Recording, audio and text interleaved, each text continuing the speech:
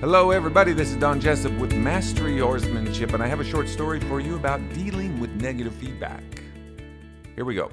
I could sense the tension in the arena, and I could tell that not everybody agreed with what I was doing. However, I felt pretty confident I was doing the best I knew how and doing the right thing at the right moment. Then, from the arena sidelines, a voice filled the air, and she said, "You're doing it wrong," with a really sharp and forceful tone.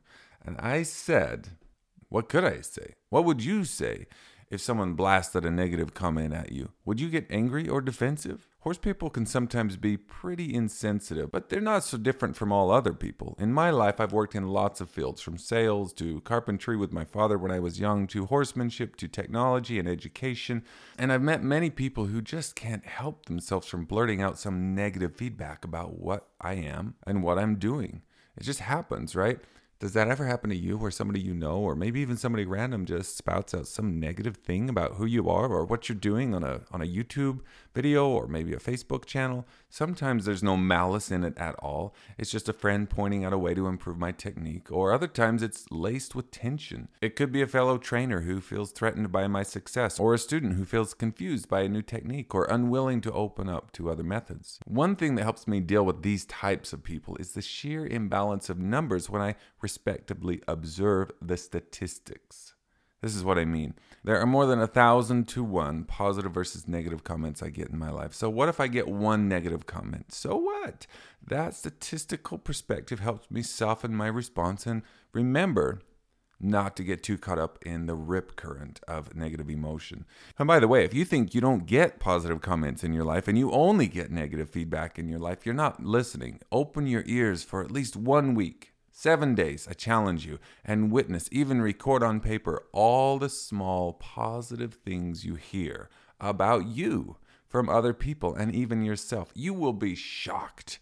There are tons of positive things coming at you all day long, and you just have to tune into them. And if you don't hear any positive comments coming your way, you probably need to go see a counselor right away, because I hope you embrace how amazing this life is and how many people genuinely care about you. Another thing that helps me deal with negative feedback is a gift my mother gave me as a child. She said to me, if someone laughs at you, makes fun of you, laugh with them.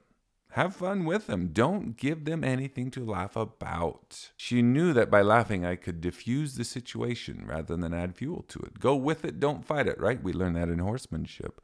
Diffusing and adapting to negative feedback requires a sense of control over your own emotions, and gaining that sense of control might require a little practice in the comfort of your own room. I remember rehearsing with a group of colleagues exactly how to deal with all kinds of questions. We would role-play challenging objections day after day for nearly a month before we set out to take on the real world. And you can do the same. In fact, I still do this with a series of flashcards on my phone. I post a possible negative situation on one side, and then I have to respond to that situation quickly. If I fail by being reactive or negative, I have to do it again until I successfully mirror the correct response and manage the negative situation by adapting and diffusing the energy, allowing positive energy to flow once again.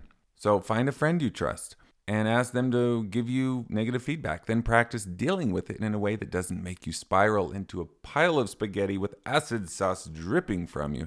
Practice saying, "How interesting, let me think about that." Practice laughing or smiling about the problem instead of frowning and spewing angry words at this situation. Practice being patient. Perhaps even willing yourself to see life from their point of view for a minute. Maybe they're going through a divorce or stressed about money or just caught in the firing line. Whatever you do, don't practice being upsettable. It will only give you ulcers and shorten your lifespan. You will suffer more than anyone around you when you get upset. So practice not getting upset. Do you really want to walk through life being so super sensitive to every negative comment that you don't dare step up and be yourself? Do you really want to feel that you have to defend yourself in every situation like you have no self-worth, as if anyone could give you your self-worth? Do you really want to feel hateful and resentful, or hold a grudge and let that tension and resentment grow inside you? Or do you want to be free? Do you want to be able to let things slide off your back and freely move into the spaces and places that you wish to be? If you want to be free, you have to pick the lock to your own jail cell. You have to gain access to your emotional control and practice diffusing and adapting to negative feedback instead of shutting down or flaring up. So coming back to that story we started with, where I was in the arena working with a horse and I got this comment from the sidelines. She said, "You're doing it wrong," with a really forceful tone. And I did actually say something to her in that moment. I said with an energetic but neutral tone, "You could be right." That's what I told her. I said, "You could be right. Give me a second to finish what I'm doing. Then if you're open, we can dive into all the ways I could do this differently." And she said, "Okay." She said that with a nice soft tone. She sat down, and shortly after, we had a conversation about it, and we both opened up to each other's perspectives. It was neutral, it was positive, it was amazing, and it didn't spiral down. All because of my response, because I handled that negative feedback perfectly. Now, I don't always do that, but I do practice doing that. I could have done any number of things to defend myself. I could have stayed quiet and not responded, which is nothing but a silent treatment. I wouldn't do that to a friend if I wished to connect with them in the long run. I could have blasted out a harsh remark about her that would have put her on the defensive, but I already knew she was on the defensive based on her posture and tone. I could have cowered and let her take over, making me feel as big as a bug. But I didn't do any of those things. I had rehearsed this situation before in my mind and in my room with my colleagues. I simply gave her acknowledgement and requested a second to gather myself, and then I opened a dialogue. Each situation is different, of course, and that's why you have to practice and role play using your imagination. So here's my big challenge to you. Role play better responses to common comments you might receive. Write the comment down, then engineer a response that doesn't leave you and the other party feeling defeated.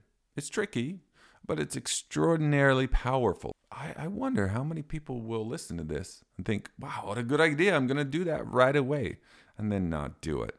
I wonder how many people do the opposite, like you, and take on the homework and call up a friend this week and build some flashcards and practice growing the emotional control inside you. I hope you're one of those people. I hope you do that. The key to dealing with negative feedback is to practice dealing with negative feedback in a positive and productive way. It's that simple. Give it a try. Find a friend, find a flashcard app on your phone, and just always know that I believe in you. Did you hear that? That's the first positive comment you got today.